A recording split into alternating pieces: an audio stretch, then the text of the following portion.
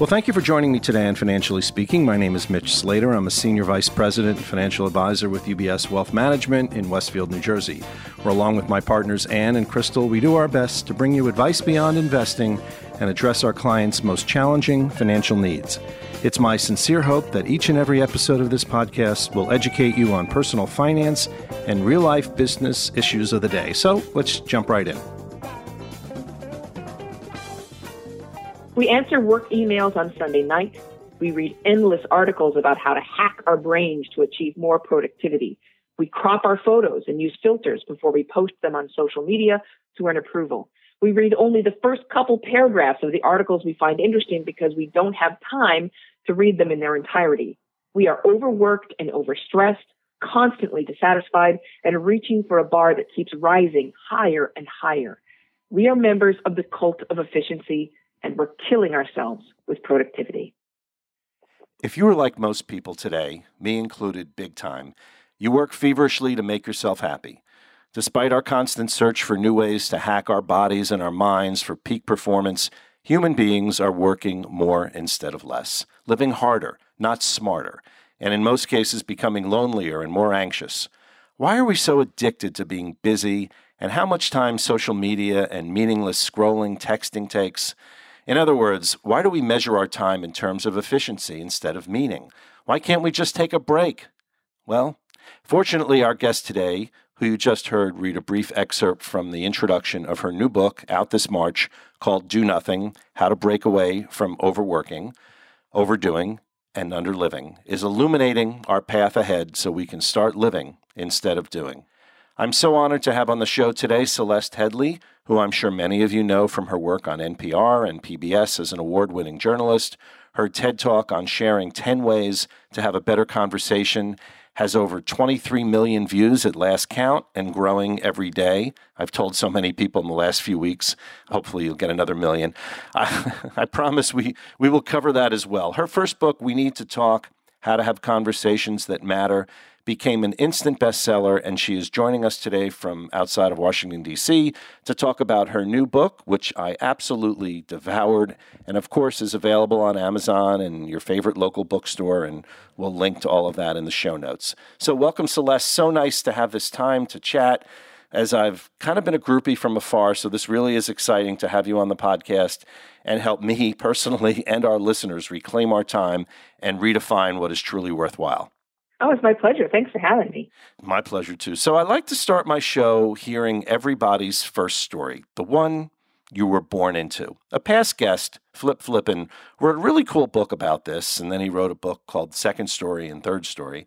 And I love having the listeners get to know you a bit better. So, for example, the story of your grandfather alone to me is so wonderful and heartwarming that could be an entire show, but maybe tie that into just your youth and your earlier days.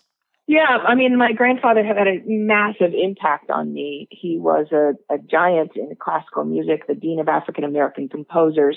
The lists of firsts, in other words, the first black man to have a major symphony performed, the first to conduct one, is very long.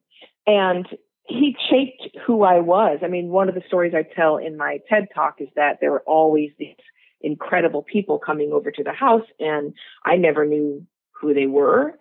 But my mother would come over and say, hey, that's the best-selling author of this book, or that's the mayor of whatever town. And it developed this default in me that I assume there's some secret about everybody that I don't know about and I just need to discover. And that's one of the things that has helped me out in conversation. Yeah, and it's so true. It's interesting. It reminds me of a story. I studied acting at Northwestern when I was 17 in this really cool summer program and met some amazing people. And one of the guys I met, his name was Luke Yankee, and he's gone on to become a really great director. And his mom had won an Oscar a few years earlier, Eileen Heckard, who was in a movie called Butterflies Are Free, but most people knew her as Mary Tyler Moore's mom in the Mary Tyler Moore Show. And he used to talk to me all the time about growing up and, Ethel Merman stopped by and Laurence Olivier was here for lunch. And, it's just so fascinating when you grow up in that kind of environment, and obviously makes so much of an impact. So before we take a deep dive into the new book and all the life-changing, in my opinion, advice, let's take a little step back and talk about conversations. So clearly, as a journalist, you've mastered that skill on NPR, PBS, and some wonderful shows like The Takeaway. So tell us how this now legendary TED Talk came to be. I was asked to give the talk in Savannah, Georgia, and the prompt they gave me was, tell us about something that's going wrong in the world and then tell us how to fix it. And to be honest, honestly, I did not think anyone else would find it interesting. It was really important to me, and I was like, well, I don't care. I'm going to talk about conversation. I just feel like conversation is one of those soft skills that a lot of people groan when you bring up, but I knew how to fix it. Because I had to fix it in myself. So that prompt was perfect for me. I had to think of something absolutely specific, and I did, and I know the solution. So that's why I wrote my talk. Honestly, if I had known, I say this all the time, but if I'd known it was going to have 20 million views or something, I would have, done my hair, put on makeup, but there we are. That's so true. That's so true. I love how you start off asking, is there a more important 21st century skill than being able to sustain a coherent, confident conversation? There absolutely isn't. So, that sucked me right in, boy, just immediately. You quote Buddha, I think, in the talk, if your mouth is open, you're not listening. And that, to me, might have been what James Taylor really meant in his song, The Secret of Life. Why can't people just shut up and listen more? Just look at today's world. And we're not going to get political, but as you eloquently say, the only difference between the Civil War and the divisiveness in America today, because nobody really listens, is that we all literally actually killed each other then. Let's just talk about that a little bit, just about the conversations and how we're just not listening to each other. Interestingly enough, the quote of Buddha I was very much paraphrasing, but the thing about us not speaking to one another, at least during the Civil War, people were still talking. And as we start to know more about the human mind, there's some really interesting things about the effect that just embodied, in other words, two people in the same room, or vocal conversation has on the human brain. It is dramatic. So we know that hearing another human voice actually is what makes you feel empathy for them. It's what makes you recognize them as a human being. We know that if you read a dissenting opinion in any form of text, you're more likely to think that the person disagrees because they're stupid and they don't understand the core concepts. But if you hear them say that exact same thing, you're more likely to think they have different experiences and perspectives, and that's why they disagree. So, the source of our empathy is the sound of a human voice. And so when I think about some of the polarization, I realize that correlation is not causation, but I can't help but feel that as we are refusing to speak to one another, as we stop hearing each other's voices, that is contributing to the fact that we don't see each other as living, breathing human beings with lives of our own and opinions that matter. So true. I don't want to make you go into all 10 rules because I really want everybody to watch the video, and I already put it on LinkedIn, and I'm going to link into it in the show notes, but maybe highlight one or two that for you make the biggest impact for most people. I think the one that really has to happen immediately is no multitasking. 90% of people admit that they check their phones while they're talking to their friends or family. It's probably guilty as charged. Yeah. This delusion that you can actually multitask is what leads to people texting and driving. You can't. Your brain, the Homo sapiens brain cannot multitask. And there are some brains that can. A pigeon can multitask. A pigeon can do two things at once. A human being cannot. We're not built that way. And again, we have this great research that's come out showing us the effects of multitasking. For example, when you're trying to multitask, and that is especially true when it is using the same part of the brain. In other words, if you're on a conference call and you're also answering email, the quality of both tasks goes down by at least 25%. Your IQ drops by 10 to 12 points, which puts you on a par with an 8-year-old boy. When you are multitasking, it can over time do serious damage, cognitive damage that we're not sure is reversible at this point. So multitasking is number one. And here's the wrinkle to this. When your cell phone is visible, or if you're talking to someone in your office and you can see your computer screen, your brain is multitasking because the cell phone and the computer are so distracting to your brain that your brain doesn't distinguish between a notification coming in that you have an email and an actual alarm, right? Or a knock on the door. It's the same to the brain. So it sits there the whole time your phone is visible or like your inbox is open. Your brain is trying to pay attention to that at the same time. And so you are actually multitasking. You are partially distracted. Wow. I have a whole new appreciation for pigeons.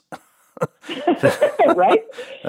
Tim Cook might be creating an iPhone for pigeons. Apparently, they could use it well. It's so true. And sitting in an office all day doing what I do, where I'm got a bunch of screens going with the market and talking to clients and worrying about this and seeing a text come in. My mom, who's 92, has an issue, and there's just always something happening. And you're right, it's absolutely impossible to multitask, and we try, but I think the driving thing is really the best message, and that's one thing I hope people just eventually get right, because that's really scary. So the world obviously is listening to a lot of things you said. You won the 2019 Media Changemaker Award. Congratulations on that. Thank you. Tell us, what was the driving force or kind of aha moment that led you to write Do Nothing? And I know we're skipping over a whole other book called We Need to Talk that people should take a look at, but for today I really want to talk about Do Nothing. They are connected, because when I finished the first book, there were still some questions in my mind. Notably, why, if conversation is so good for us, and it's incredibly good for your body and your mind and your emotional health. If you have a 10-minute conversation, even with a stranger, it improves your performance on a whole host of cognitive tasks. People who have better social lives are more likely to survive cancer. Their wounds heal faster. I mean, it's incredibly good for us, the ways that we respond to social interaction, even with strangers. So if that is true, why are we avoiding it? Right? This was my big question when I finished the first book. And I started to research it. And I realized that we have this delusion. We truly believe, most of us, that email is more efficient. It is not, by the way. In almost every single case, human beings are so beautifully and very specifically evolved to transmit information through the sounds of our voices that email can't even come close. So we believe that texting back and forth is more efficient and saves us time. We think the same for email, and it's just not true. And I started to wonder, well, wait, are there other things that we're doing that we think are efficient, that we think are making our lives better, and are not? And it turns out there are a lot of them. And if we would stop doing them, we would be happier. Yeah. So true. I love when you talked about the dangerous implications of the time is money mentality. And trust me, that is something I've had told to me for my entire career and everything. And that goes back, like you said, in time in the book, to the 18th century when clocks were first used to synchronize labor. And your thesis here is that we're working fewer hours today on average. Kind of blew me away. Talk about that a little bit. Yeah, it's because it feels like we're working more. And we have really good time use surveys going back decades and decades and decades. That's something that we have been keeping track of for a long time. So we know that we are, in fact, less busy at work. And it makes perfect sense. I mean, obviously, with all of the tools that we have today, it takes a much shorter time for an accountant to get their work done than it did in 1950. We can all accept that, right? But we don't accept it in our hearts. And, the other thing is, interestingly enough, one of my big sort of aha moments came when I flopped down on the couch after a really, really tough day. And I was like, oh my God, I don't have enough time. There's not enough hours in the day. I'm exhausted. And I noticed out of the corner of my eye, my dishwasher. And I remember my grandmother didn't have one. And I started thinking, wait a second, I wonder how many things I have that saved me time over my grandmother, because my grandmother had like book clubs and Rotary clubs and bowling leagues and neighborhood barbecues. And she used to invite people over to look at her vacation slides, et cetera, all those things we sort of smile about because we don't have time for that foolishness. But I went around the house adding up the time saved by my washer and dryer and my robot vacuum and my smartphone and all those other things. And I realized that it's somewhere between 20 and 30 hours a week that I have that my grandmother didn't have. So how did she have the time to grow her own vegetables and all those other things?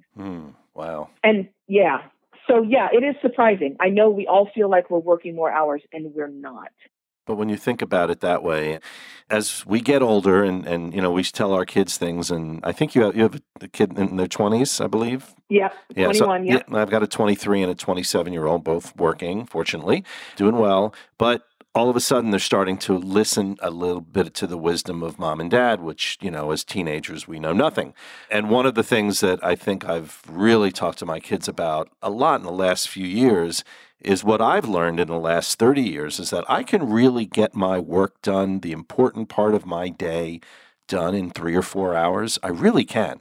The rest is, I don't know what it is, but it's not critical to what I need to be doing. And no matter what you're doing, whether my daughter's a journalist at People Magazine, my son is in the business world, is in the sustainable investing world, and we'll get into millennials in a minute, but it's so true that you can, if you just think back to what it was like in past generations, and, I think back to our generation and after school is a great example how, I would just get on my bike and I don't know where I would go, and 2 hours later I'd show up for dinner, and I actually had playtime, and I actually just did, versus what my kids' generation was very different. So, one of the things that's kind of perplexed me throughout my career as a financial advisor and an educator is how low the savings rate in America is compared to the rest of the world. And it just really, really frustrates me. But it's changing a little bit in the millennial generation. So what have you discovered about that? So let me go back first to the savings rate, which is a really fascinating. The history of savings is fascinating to me because governments used to believe in encouraging people to save. That seems odd now in these times of like really, really intense consumerism, but it really has not been that long since they had savings banks in post offices and your regular things. They were very, very, pardon the pun, invested in making sure that people saved money. But something happened after World War II when the U.S. government especially realized they could move the needle on GDP by getting people to buy more. And so the emphasis went from getting people to save to getting people to spend. And that really was driven not just by corporations, not just by retailers, but by governments as well, until it became synonymous. Buying things became synonymous with patriotism. Now, you are absolutely correct that this is turning around. The biggest generation for what I just described of was the baby boomers, not surprisingly. But with the millennials, they're kind of not buying into it. I'm just now realizing how many of these phrase cliches are financial. They are. They're not buying it. Nope. Right? It is what it is. You're right. Yeah. They are more into experiences. They have to put their money away to a certain extent because financially and economically, things are so much harder for them. Right. They're growing up in a generation where they're not going to be able to do what their parents were able to do. I mean, even in my little community of Westfield, New Jersey, which isn't that different than Montclair, where you spend some time, just not nearly as diverse. But outside of that, decent schools and everything, and home prices through the roof and property taxes through the roof and all that other stuff. And I really, really concerned for my kids' generation, and I don't know what that's going to mean. I think pricing might have to get back to reality, which is a whole other issue. Yeah, I know. And honestly, the millennials, whether it's because they're forced to put more emphasis on experiences than items, even if they're being forced to do it, it actually is better for them in the long run in terms of their well-being, their mental health. Those experiences you buy are going to serve you much better if your goal is a happy life. And this is another thing that I ended up having to talk about quite a bit, is whether or not a higher income, a bigger house, whether those things really make you happy.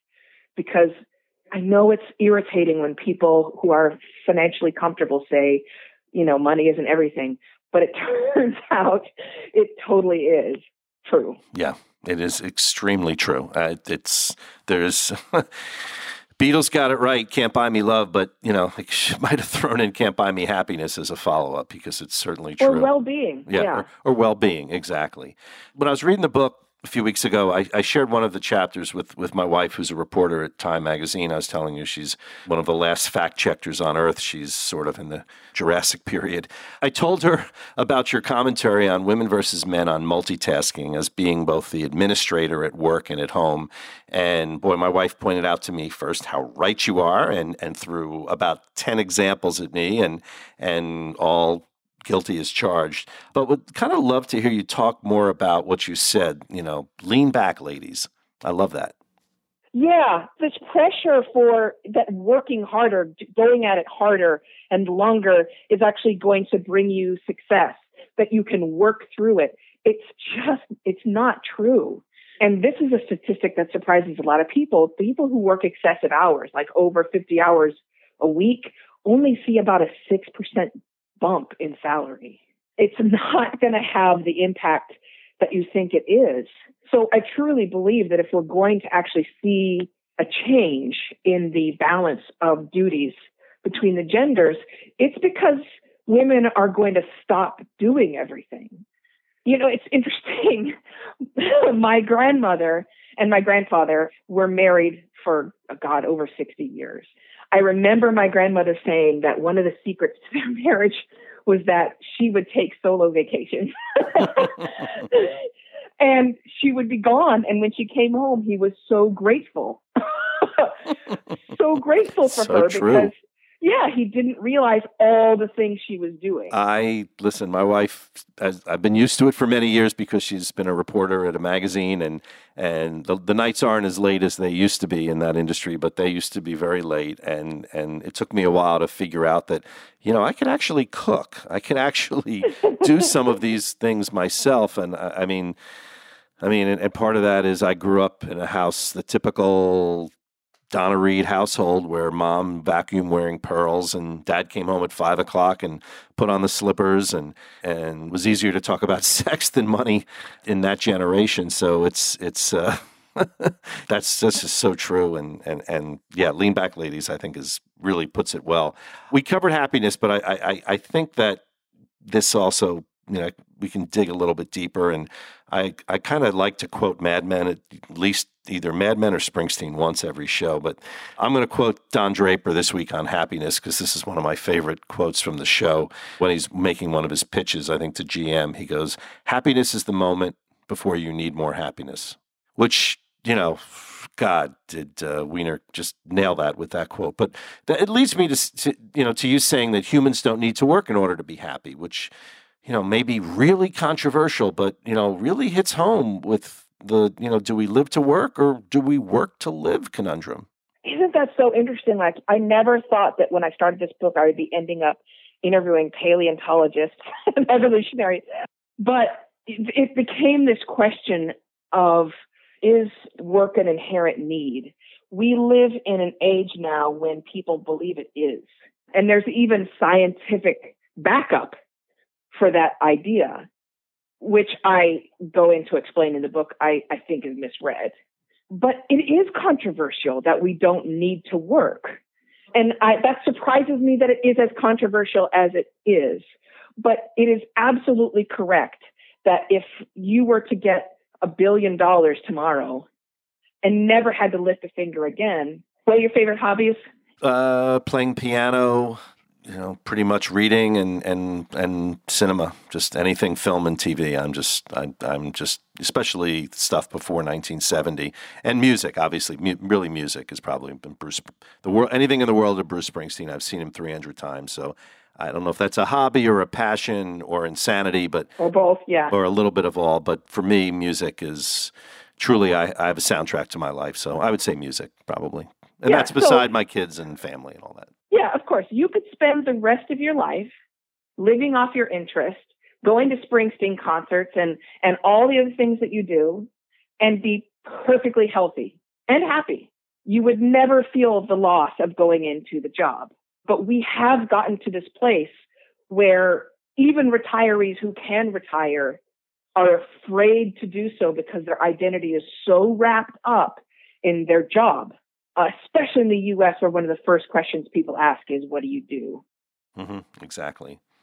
Now, in your research, and I would imagine this is not the first question people ask in Finland, Norway, and some of these other countries where people seem a lot happier, even, other parts of Europe. It's not what do you do? It's, what makes you happy? Maybe it's something along those lines. So there's tech now, which comes and, helps our happiness, but kind of ruins it. It does seem to be the root of all evil here. One day another, and kind of guilty as charged. Personally, I start my day scrolling, reading, spending half my time when not working or sleeping on my phone. Apple even throws it in my face weekly and tells me what my screen time is, and I feel so great. Look at me, honey. I went from 6 hours a day to 5 hours and 20 minutes. I really got it. So what's a poor boy to do but play in a rock and roll band, Sorry, Mick, just had to. But I know you've made some changes in your usage. And I had this other author I talked to who talked about a technology Shabbat. And for those not members of the tribe out there, every Saturday, many Jews around the world, I'm a Reform Jew, I'm not necessarily one of them, but many Jews just sort of, especially in Israel, you can't even take the elevator. I mean, all electronics, everything, they just sort of talk with family. And it's really about the power of unplugging a day a week. And I know you get into that in the book, so kind of like to hear your spin on all that. Yeah, I think that originally we thought that social media would bring us closer together. There really were high hopes about that, and it has done the opposite. Much like the open office plan was intended to make people talk more, and it's done the opposite. It makes people talk less and avoid each other more. And sort of the same thing as the curse of the unintended consequence, that's kind of what our phones have done, and it's mostly because people aren't using it as a phone. I really do think that to a certain extent, the software designers were so successful at creating an addictive product that we treat our cell phone kind of like if you're watching a movie with a bag of popcorn, like you're just mindlessly eating. And then you get to the end of the movie and you're like, how did I eat all that popcorn? And I don't think we're aware of how often we touch our phones. That's the point. Like if you have ever left your house and then had a sudden grip of fear when you realized you didn't have your phone with you, you are most likely addicted to your phone. Yeah, that's why I have a watch with cellular, because God forbid I forget my phone. I do have my watch. That's how scary it is. Exactly. And look, one of the things I point out in the book is the cell phone really hasn't been around very long. I mean, first iPhone came out in 2007. We were perfectly capable of living our lives without phones, and now we seem to be incapable of putting the phones down. So I'm not telling anybody to get rid of their cell phone. I'm telling people to just start leaving it from time to time. Go take a walk around your block without your cell phone. Yeah, but then I can't listen to my podcasts. Not my podcasts, but the podcasts that I love to listen to. But you're absolutely right. And it's a great feeling. It really is, especially on vacation, because that's a time then we've really worked hard as a family to, as much as we can, to go without the phones. If we were in Greece, for example, and a few summers ago, and in the UK or in London or wherever we were, really just using the excuse of it's too expensive, I'm not buying the international plan, just, we could use the phone to find each other if we're lost or whatever. But outside of that, but they keep adding, it's the Pacino line in The Godfather, just when you thought it was safe to get back out, they drag you back in because they keep adding these things that make the phone even more important in our lives. I mean, the find my phone thing. It's not so much finding the phone, but finding out where my kid is and making sure they got home from point A to point B and all of these other things, which I think is great. There's plenty of things that tech does better than the human being. And I absolutely believe we should hand over to tech. It's like from the Bible, give unto Caesar that which is Caesar's, right? Right. Let tech do the things it does better than we do, which is keeping track of traffic, tracking our children, stuff like that. Right. But tech cannot replace and does not do social interaction better than human beings. No one on the planet, as far as we know, does that better. We are the masters. That is our superpower. So why would we be handing it over? Yeah. Yet we are also the generation, maybe not the generation, us with the boomers, but the world that's created a Kardashian that can, make $1 billion on Instagram. Now, I'm not saying anybody, this is capitalism and anyone can make their money any way they can, but that the whole world of influencers, that's something that I struggle with just day after day. Yeah, and this is, again, if I didn't think I was going to be talking to a paleontologist for this book, I also didn't think I'd be focusing quite so much on economy and economic trends. And it's frankly, one of the biggest dangers of something like the Kardashians or all these influencers is because we have more knowledge of their lives than we do of our own neighbors. So it's something that I point out in the book, that we aren't trying to keep up with the Joneses anymore, who make about the, around the corner, who make about the same money that we do and live very similar lives, and who we can actually compare ourselves with. We're trying to keep up with Kim Kardashian, and it's impossible. You can't.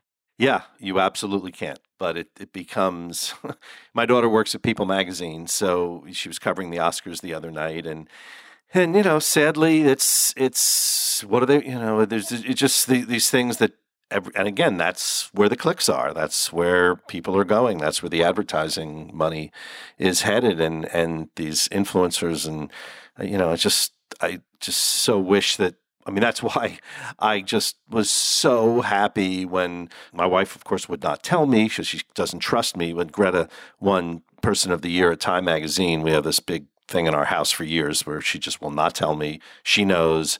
But from July, I was like in her face, it's got to be Greta. It's got to be Greta. And I happen to know Steve Van Zandt in Springsteen's band. And he's like, tell your wife, it's got to be Greta. It's got to be Greta. And I'm like, it's not her decision. She's just one of many people. And when that happened, I was like, yes, we got that right. So let's wrap this up and talk solutions. You give out so many great ones in the book, and I don't want to spoil it for the readers, but maybe take us through 3 concrete solutions here that anyone can start right now. I mean, the first one is to know what you're doing with your time. And that sounds really simple, but it is revolutionary when you actually do it. So for me, I spent 2 or 3 weeks recording in a diary. And basically what I did is every 2 or 3 hours, I would just go through and sort of mark down per half hour what I did. And you have to be honest with yourself. I mean, no one else is going to see it. So if you spent a half an hour shopping for shoes online or just clicking through links on BuzzFeed or something, write it down. This is totally for you. But the thing of it is that when you get a clear picture of how you're using your time, you will actually see that you might be losing time to things you don't really want to spend time on. You may realize that, hey, listen, I think an hour a day on social media is plenty, but I'm spending 3 hours a day on social media because I just keep refreshing the feed. And that's the most important part, is to really get an idea of doing it. The other reason this is so important is because, as you said, we think we're working more hours, but we don't really know. And that's partly because we do a ton of personal things while we're at work. It's the number one time for retail shopping. It's also the number one time for porn viewing. Mm-hmm. Well, you call it polluted time, right? Is this what you're referring to? Yeah. Yeah, this is the polluted time. So we're doing a ton of things, personal things at work, but then we're also bringing that work stuff at home. So you have to really get an idea of where your time is going. That's the number one most powerful thing that you can do. Absolutely. So I'm going to steal a Tim Ferriss thing here, which I've done in a number of shows with the right people, because I just love this question, and I'll throw it out to you as the bonus question. And Tim does this in Tribe of Mentors, which, if anyone hasn't read, is just really, really a cool book to hear what a lot of people say about this. But Celeste, if you could have a gigantic billboard with anything on it, what would it say and why? Idleness is not laziness. they're not the same thing. I mean, maybe my billboard would say something like, stop, just stop, breathe. It's okay. Like the title, Do Nothing, like literally stop, just stop. You don't need to be doing anything. Like it's not important all the time. When did everything become so urgent? Only since the smartphone did something become so urgent that emails had to be opened within 30 seconds? Like, seriously? It's a delusion. It's a mass delusion. Yeah. So maybe that was what it would say. After listening to you, I might be, mine might be nicer to pigeons. Who knew? I maybe I'm making a mistake having dogs all these years. Maybe it's pigeons that I should be having. I didn't say they were smart. I just said they could multitask. I've got to ask you about that again. So how was that discovered in science? Just where did that come from? That's just so cool. Well, I have to assume they hooked pigeons up to an fMRI. Oh, right. Yeah, so they could watch their brain waves working as they were doing stuff. When you see a human's brain trying to multitask, you see one thing. When you see a pigeon's brain try to multitask, you see another. And pigeons can split their brains. Maybe if we're gonna be charitable about it, maybe it's because the human's brain is so much bigger and it takes longer for the signals to travel further across the brain than it does in a pigeon's who's so small and compact. If that makes you feel better about it. Although, if you think about it, pigeons were sending text messages years and years before us. So, there's definitely something there. Although I don't know, I picture this pigeon somewhere, watching Amazon and Netflix and Hulu at the same time. So, just think of the time saving that would take instead of binging all the shows. So, yeah, we should leave that to pigeons, though. Absolutely. Celeste Headlee, thank you so much. I wanted to just close quoting you again, as you put this so well. If you take away nothing else from this book, I hope you understand that human beings are at their best when they are social, and human minds work best in connection with other human minds. We're going to link to Do Nothing in the show notes. And again, the name of the book is Do Nothing, How to Break Away from Overworking, Overdoing, and Underliving. And it's being published, I believe, by Penguin Random House. And again, we'll link to all of that. Also, I wanted to mention that if you ever need a speaker for any upcoming major events, look no further. Just ask Google, United Airlines, Oracle, Chobani. Just drop in a few names that have had Celeste speak. Really, I've heard some of the speeches, so folks that are out there looking for speakers, definitely check her out. Thank you so much, everyone, for listening to this episode of Financially Speaking. Remember to subscribe on Spotify and Apple. And thanks to Casey at 777 for once again making today's show happen, and to Resonate Recording for their great production work. Thanks to the folks at Duracell. And remember, as we say each week, when it comes to saving for your future, which don't forget to enjoy, pay yourself first. Have a great week.